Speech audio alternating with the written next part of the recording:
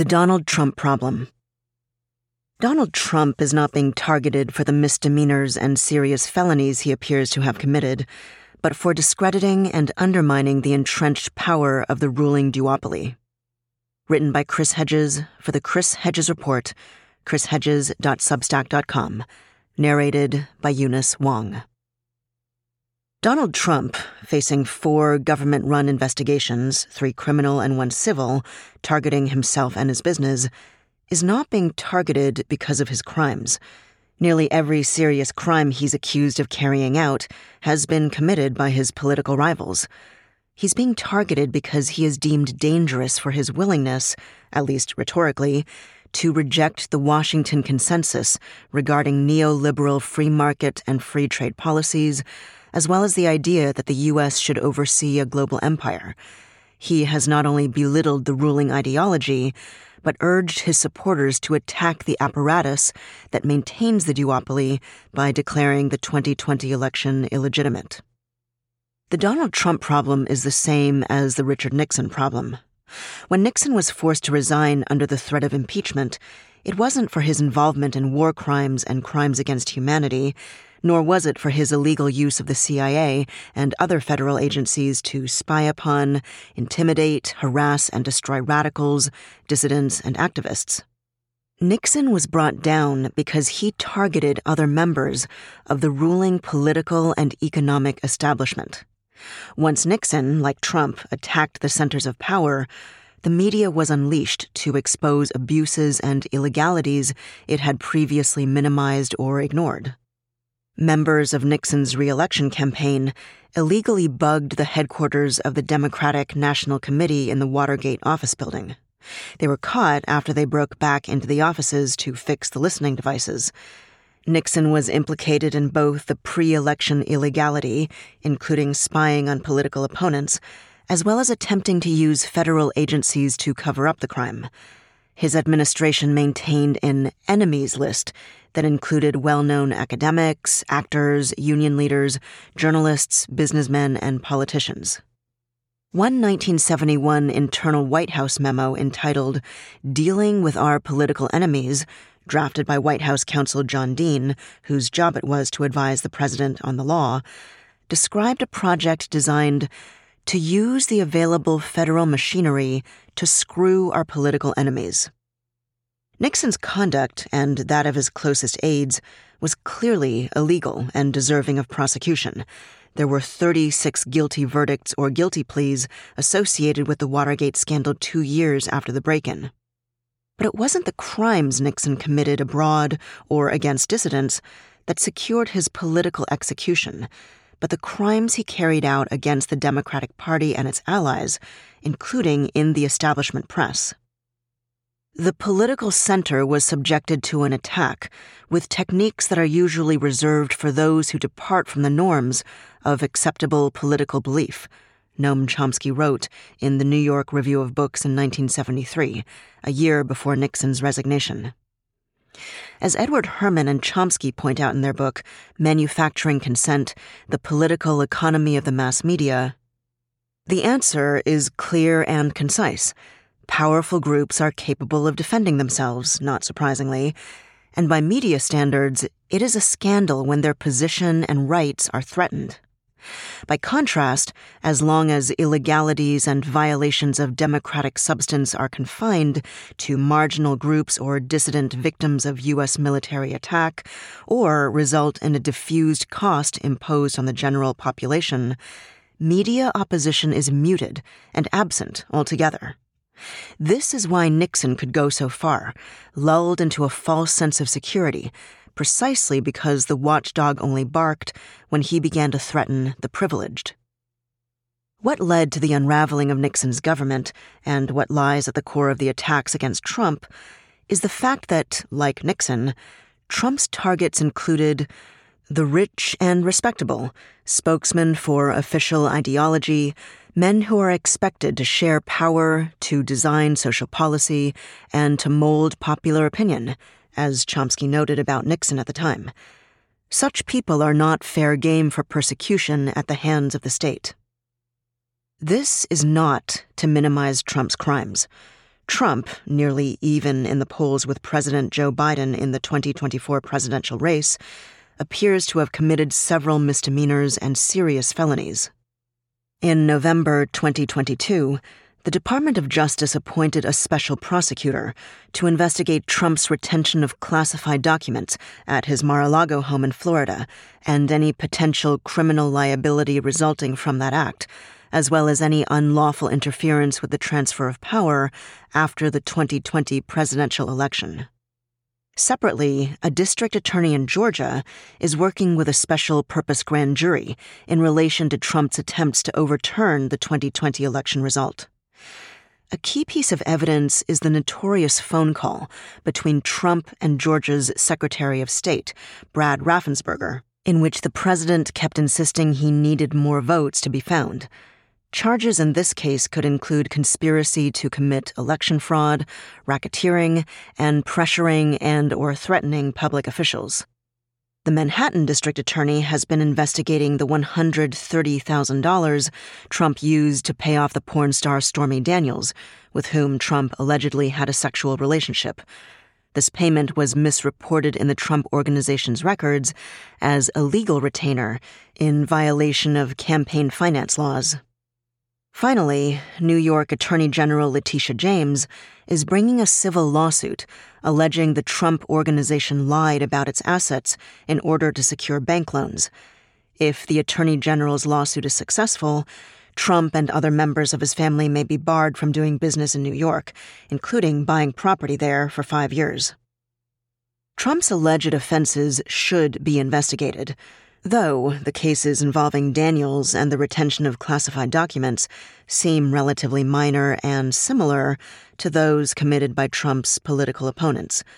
Last year, Hillary Clinton's 2016 campaign and the DNC agreed to pay a fine of $8,000 and $105,000 respectively for mislabeling a $175,000 expenditure on opposition research, namely the long-discredited Steele dossier, as legal expenses.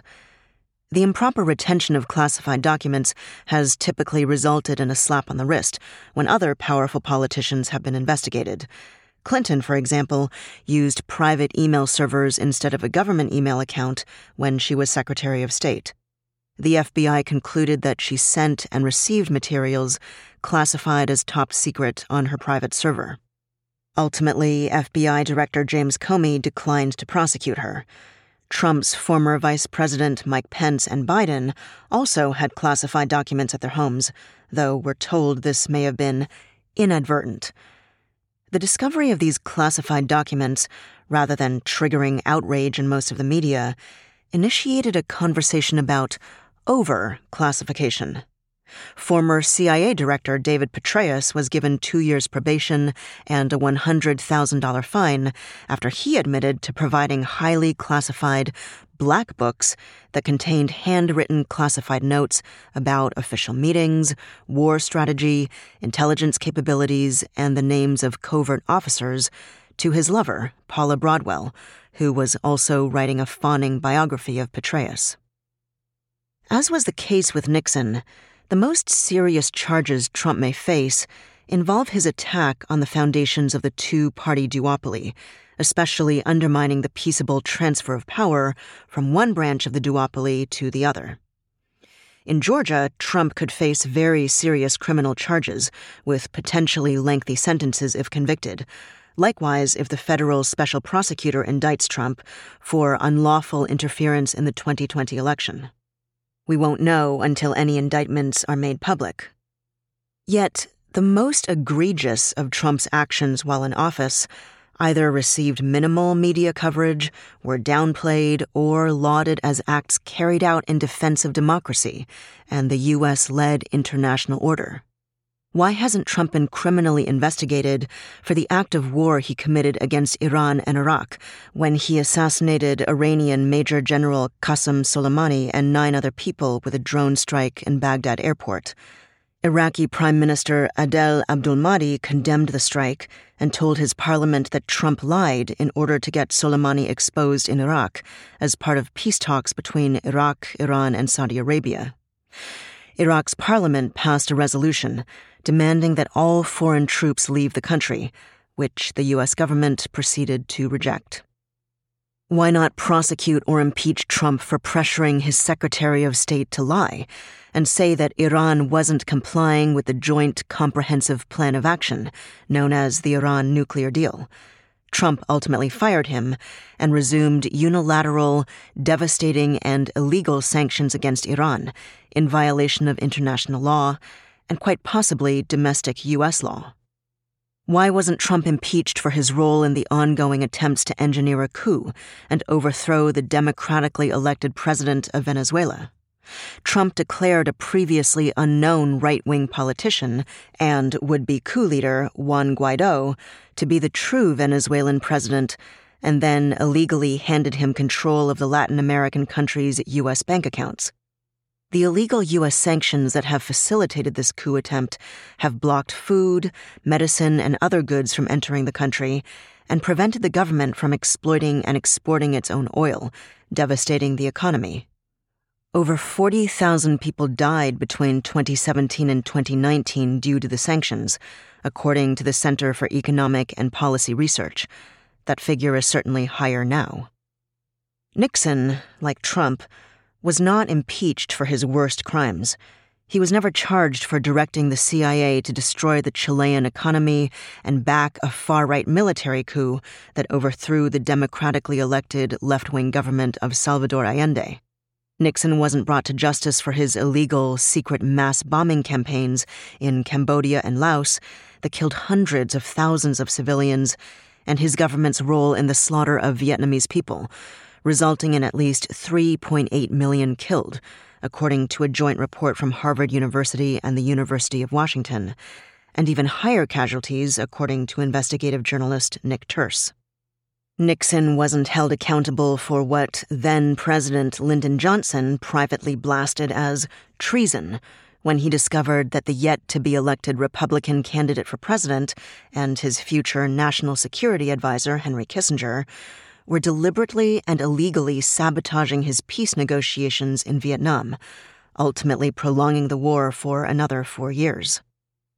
Articles of impeachment against Nixon were passed by the House Judiciary Committee. Articles 1 and 3 focused on allegations related to Watergate and Nixon's failure to deal properly with congressional investigations. Article 2 related to allegations of violations of citizens' civil liberties and abuse of government power, but they became moot once Nixon resigned, and in the end, the disgraced former president didn't face charges related to Watergate. A month after Nixon left office, President Gerald Ford pardoned him for all offenses against the United States that he committed or may have committed or taken part in during the period from January 20th, 1969 through August 9th, 1974. This pardon cemented into place the imperial presidency. It entrenched the modern notion of elite immunity, as the constitutional lawyer and journalist Glenn Greenwald notes. Neither Republicans nor Democrats want to set a precedent that might hamstring the unchecked and unaccountable power of a future president. The most serious crimes are those that are normalized by the power elite, regardless of who initiated them. George W. Bush may have started the wars in the Middle East, but Barack Obama maintained and expanded them. Obama's crowning achievement may have been the Iran nuclear deal, but Biden, his former vice president, hasn't reversed Trump's trashing of it, nor has he reversed the decision by Trump to move the U.S. Embassy in Israel from Tel Aviv to Jerusalem, in violation of international law. Trump, like most of his opponents in the Republican and Democrat parties, serves the interests of the billionaire class. He, too, is hostile to the rights of workers. He, too, is an enemy of the press. He, too, backs the diversion of hundreds of billions of federal dollars to the war industry to maintain the empire. He, too, does not respect the rule of law. He, too, is personally and politically corrupt, but he is also impulsive, bigoted, inept, and ignorant. His baseless conspiracy theories, vulgarity, and absurd antics are an embarrassment to the established power elite in the two ruling parties. He is difficult, unlike Biden, to control. He has to go, not because he's a criminal, but because he's not trusted by the ruling crime syndicate to manage the firm. That was The Donald Trump Problem, written by Chris Hedges, narrated by Eunice Wong. For the Chris Hedges Report, chrishedges.substack.com.